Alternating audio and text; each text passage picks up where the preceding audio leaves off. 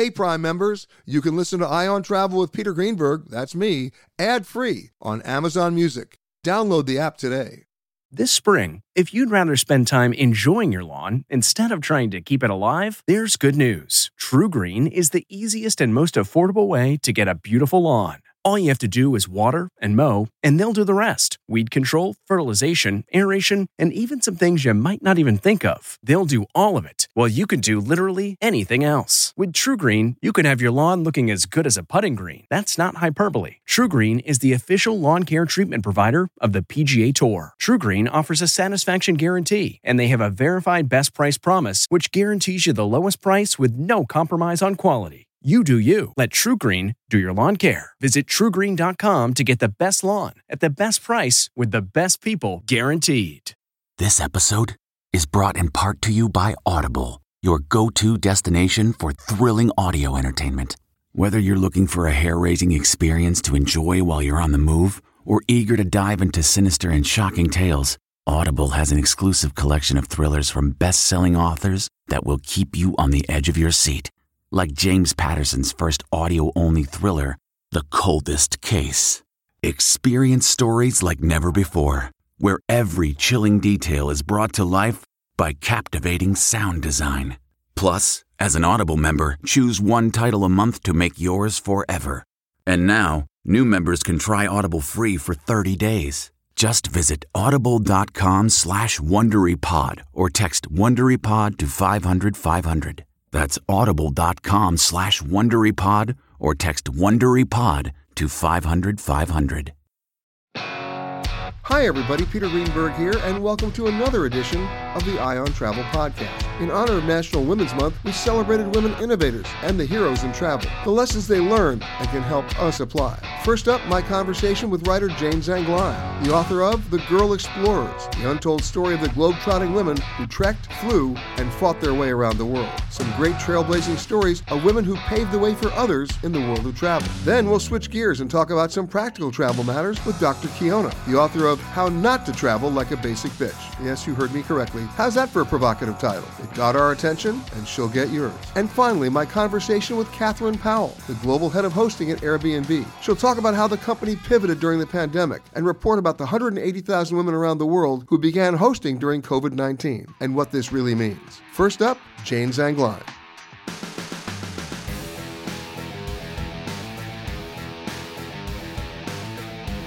If you follow women's history, and of course Women's History Month, you might come across this book.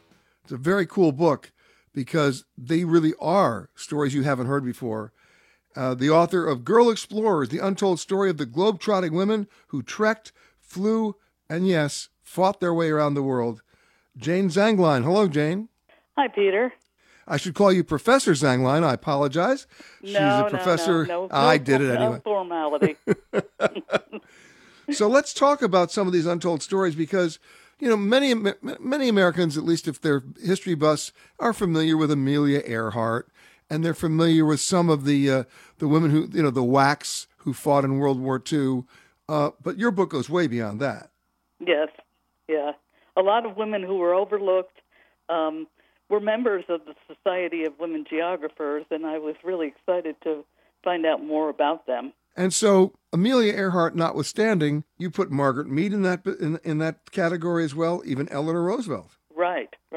But there were a lot of people who you've never heard about before. For example, Ava Hamilton Singer had traveled to 187 countries, and she lived in 18 countries for more than a year. And then in the 30s, she became obsessed with Africa, and she traveled all around Africa in a car alone.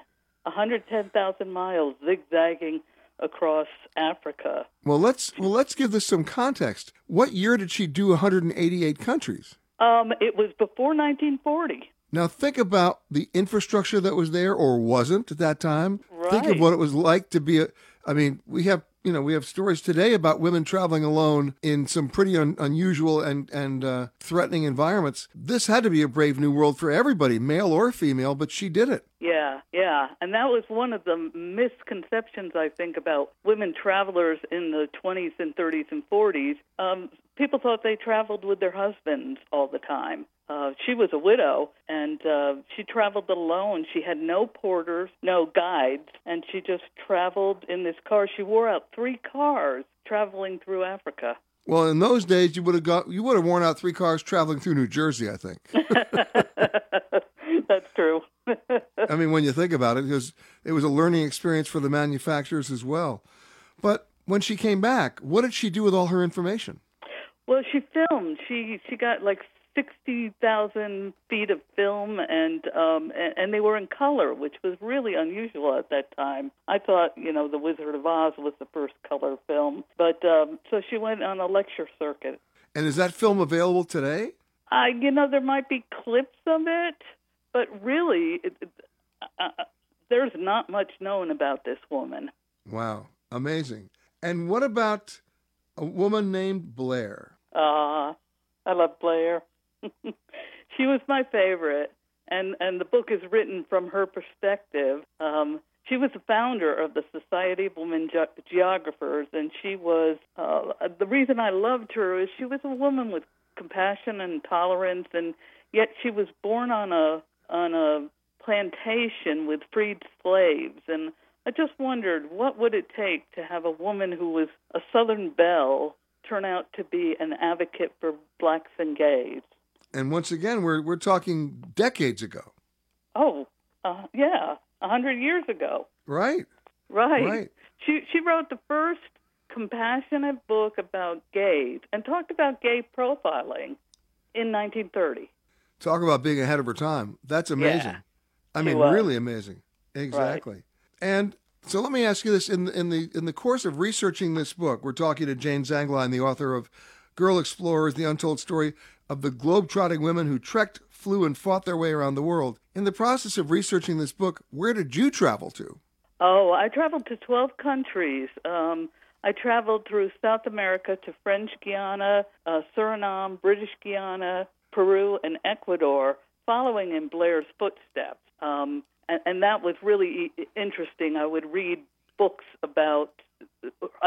books as I went along this trek. And then I also went to, maybe 7 countries in Asia. Probably the most exciting places I went to. She had gone to this Dayak house, which Dayaks were a tribe of headhunters in Borneo, and she had visited their longhouse, and I was actually able to take a longboat to a longhouse and stay overnight with Dayaks and watch them dance the same way she did. I also went to the penal colony in French Guiana, which she wrote about. Everybody knows it because of Papillon, but she was the first woman to visit there, and she exposed the horrors of the prison in such a way. She wrote a best-selling book, which became a Hollywood film, and pressured the French government to close down the prison system. And all because one woman traveled to a destination that nobody else had gone to. That's right. It's interesting, Jayne. It's interesting because there's a book I highly recommend that most people don't know was written by the gentleman I'm about to tell you, by a man named Mark Twain. And we're not talking about Huckleberry Finn. We're talking about a book called The Innocents Abroad. And they've just reprinted it. It's available. You can see the book. You can get the book. And it was about his trips around the world in the 1800s, going to places that nobody could ever get to. And And what's interesting about his book, and I suppose it would also be about Blair's book as well, is that what is he liking in these trips and what is he complaining about? And what he's complaining about over 100 years ago, almost 150 years ago, is what we still complain about today. He was complaining about hotels that were nickel and diming him and charging him for a candle or a bar of soap, the way we today get mad at hotels for charging us for a bottle of water. They've just changed the equation. Listen, a great idea to read this book, and of course, most importantly, a great idea to learn from this book. The name of the book again, Girl Explorers: The Untold Story of the Globe-Trotting Women Who Trekked, Flew, and Fought Their Way Around the World. My thanks to Jayne. It's been said the best revenge is living well. But what about traveling well? Or conversely, not traveling badly? I check in with Dr. Kiona, who may just have the answer. She's the founder of How Not to Travel Like a Basic Bitch. My next guest has got a great podcast, which I love the title of it, How Not to Travel. Sort of reminds me of my a book I did a couple of years ago called Don't Go There. And she's the founder of How Not to Travel Like a Basic Bitch. You can't get any more direct than that. Dr. Kiona, welcome. Hi, thank you so much for having me on your show. You got it. Now, you're in Austin, Texas. That's where you're based, but you're all over the world, at least until last year, right? Yes, I'm actually currently still all over the world, but... Exactly. So tell me more about how you can travel not like a BB. So I just want to preface that I was maybe partially drunk when I made this name. I was just talking with my best friend, and we had come back from a trip, and I was like drinking a bottle of wine, and I was like, okay, I'm just going to start a blog called How Not to Travel Like a Basic Bitch, because I'm just so sick of these people walking around with so much privilege and trampling over nature and the local population, etc. And then I didn't realize it was going to catch and spread like wildfire. So now that's what I have. It's no longer a blog. I just stream educational lessons on Instagram. I have, a line of products now. So, but basically the premise of it is how to walk gently in the places that we visit and learn from the people that we meet rather than, impose ourselves on not even our lands or, and to come as guests, not as people who are entitled to spaces that we don't own. And, you mentioned the word entitlement. I have the same issue with that as you do. In the 60s and 70s, they were called the ugly Americans. Now they're like the entitled Americans who think it's most of my friends, I have to say this, if Los Angeles were being invaded by outer space aliens and there was only one plane to get them out, they would be having an argument at the counter going, but I wanted a window seat. And no, the concept at that point is, please get on the plane. Just get out. And they'd end up being eaten by the aliens because they wanted an upgrade. They forget the idea of why we travel in the first place. Exactly. I mean, we talk about walking gently, but that presumes that Americans actually are geographically are not ignorant, that they are situationally aware and culturally sensitive. Isn't that a big ask these days? It seems like it is a big ask, and people get very defensive when you say, like, hey, this is hurting somebody, or hey, you could probably do this better. It's just met with a lot of resistance rather than understanding. So, I hope that our world moves more towards, like, empathetic dialogue and conversations, and that we listen to the people that we're, visiting or on their lands. But for some reason, it's been such a defensive topic. So what would you say was probably the classic biggest mistake American travelers make? Well, I don't think it's just Americans. It's Australians, it's Europeans. They can all be trashy. But the thing that bugs me the most when I'm traveling, especially in countries who don't have a high GDP, is negotiating or arguing over like 50 cents. I'm like, why are you arguing with this, local artisan who has spent hours crafting this purse, for example, and it's like the purse is already $2 and you're trying to negotiate with her to bring it down to $1.50. Like, are you kidding me? Like, that to me is so basic. Like, what are you doing? And like, you will spend $5 on a coffee at Starbucks, but can't spend, 50 cents more on like a handmade artisan bag. Exactly. I mean, look, that gets down to sensitivity of the culture as well. Exactly. And of course, there's language difficulty because, I'm always amazed at how many foreigners can speak more than one language. Americans don't. Yes. We don't. No. And I'll give you a quote, and you can steal it from me if you want, because I stole it from somebody else, all right? And the quote is, the true definition of ignorance is not the absence of knowledge, but the conscious decision not to acquire it. Yes, I love that. Yeah, I agree. Sorry, go ahead. No, I'm saying, and that seems to define so many American travelers who should know better, literally. Yes, exactly. And Google University is free. You can easily Google all of the questions that you have or any local customs. All of that has been uploaded to the internet. It's all accessible from our phone. Why people don't choose to use it, I have no idea. But I also think that showcases like a mindset, right? Like, I don't need to know this because there's no repercussion for the American, or the ugly American, or the basic, as I would call them. Because like the local populations don't have the power to say no when they need the tourism money. So I think it's like people like us who have to hold people accountable, where it's like, hey, you can't do that. My thanks to Dr. Kiona. Now, it might surprise you to learn that more than half of the new hosts at Airbnb are women, and they've already earned $600 million since the pandemic began. My conversation with Catherine Powell, who has the intriguing title of Global Head of Hosting at Airbnb. You know, if you go back and look where we were a year ago this weekend, I mean, we were just being hit with this unknown virus. We were starting to lock down and then lock down some more. And cities were becoming ghost towns, and hotel occupancies dropped by 70 or 80%, and that's the hotels that were open. Airlines were cutting back. I mean, you name it. Cruise ships were idled at an anchor, and the world changed as the hospitality industry especially was turned inside out and upside down. One aspect of the hotel industry or the hospitality industry that was on a huge arc, one of the fastest growing segments of the hospitality industry, was Airbnb. And joining me now, the global head of hosting at Airbnb, Catherine Powell. Catherine, first of all, I love that title. I want your title. I want to be global head of hosting. Well, sadly, because I'm global, you can't have it, but I love my title as well.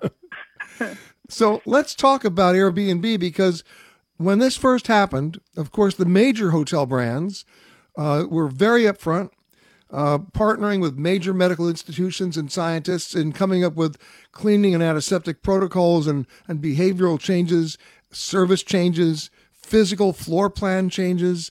I mean, all the things that they could do with what they had. What did Airbnb do? Yeah, it was a challenging time for me to join a travel company, certainly, just before the pandemic.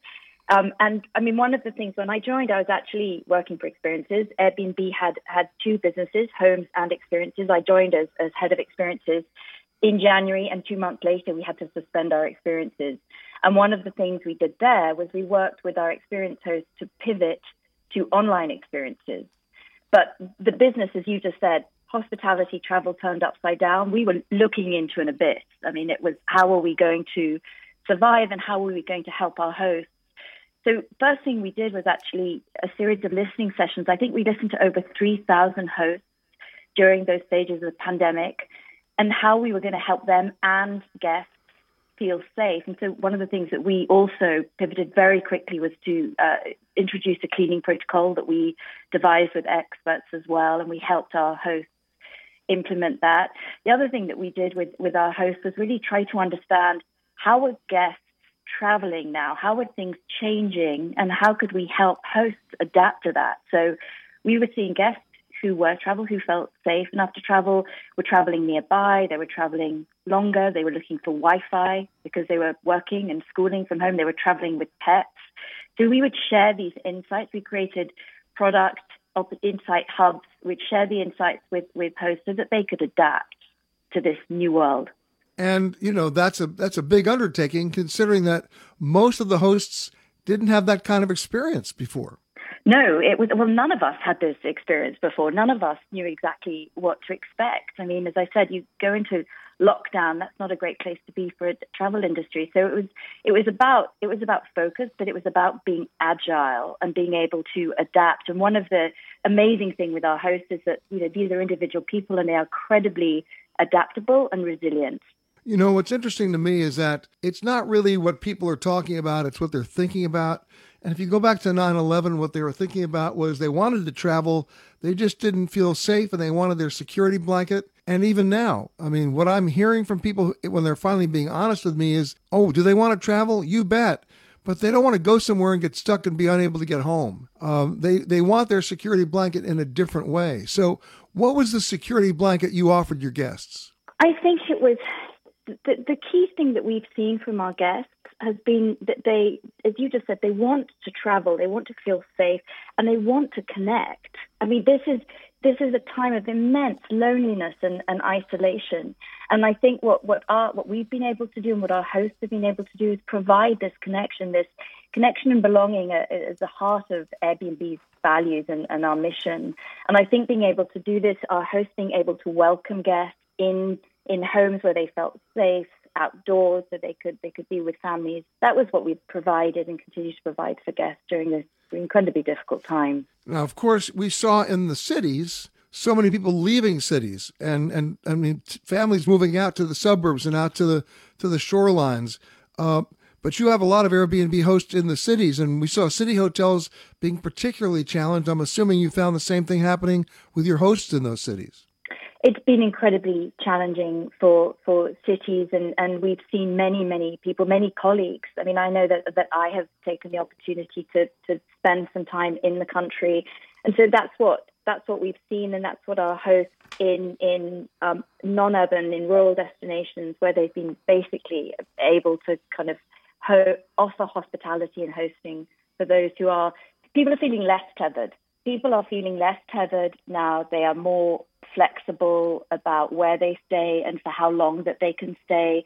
This is why I think we've seen the appeal of Airbnbs and how we've been able to respond. As I said, we see travel and living blurring. We see people really being able to live their lives on an Airbnb, work from home, school from home. And so that's how, as I said, that's how we've these insights are what we've been sharing with our hosts so that they can address those needs. So what lessons have you learned as we're moving forward, as we seem to be turning the corner, more and more people getting vaccinated, more and more future bookings starting to be much more robust? What trends are you seeing moving forward now? Well, if I think about the lessons, your first question about lessons learned, I think we've all learned a huge amount this past year. We've learned, crisis from Airbnb's point of view. Crisis has made us focus, and focus has been getting back to what's core to Airbnb, to hosting. And I think what our host community have learned is how to innovate. The pivot of our experience hosts pivoting to online experiences has been one example, and this resilience of how our hosts have been able to adapt to the changing behaviors and needs from guests. I think one thing I've learned is in a crisis, you want to know who you want to be in a foxhole with, and I want to be in a foxhole with our hosts because their strength and creativity and resilience has been incredible.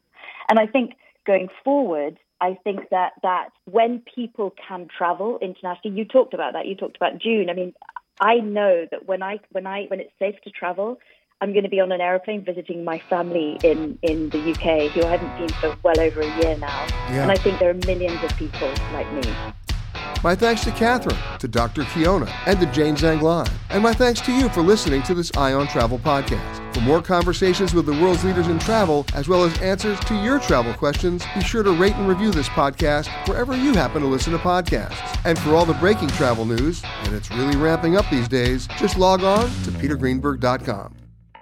If you like Eye on Travel with Peter Greenberg, you can listen early and ad-free right now by joining Wondery Plus in the Wondery app or on Apple Podcasts. Prime members can listen ad-free on Amazon Music. Before you go, tell us about yourself by filling out a short survey at Wondery.com/survey. Look around. You can find cars like these on AutoTrader. New cars, used cars, electric cars, maybe even flying cars. Okay, no flying cars, but as soon as they get invented, they'll be on AutoTrader. Just you wait. AutoTrader. Are you ready for an all-new season of Survivor? You better be, because Survivor 46 is here, and it's 90 minutes of twists and turns you don't want to miss. Better yet, after each episode, there's a brand new episode of On Fire, the only official Survivor podcast. Each week, we go behind the scenes of the episode's biggest moments, taking you into the how and the why things happened. And this season, we're very lucky to be joined by an expert, the winner of Survivor 45, Diva Adaris. What is up? I'm thrilled to be joining this team and to be giving you my take on how and the why players made the moves they did, what it takes to outwit, outplay, and outlast, and to ask Jeff some questions, because even after 26 days out there, there is still a lot for me to uncover. Bring it, D. Listen to On Fire, the official Survivor podcast, wherever you get your podcasts.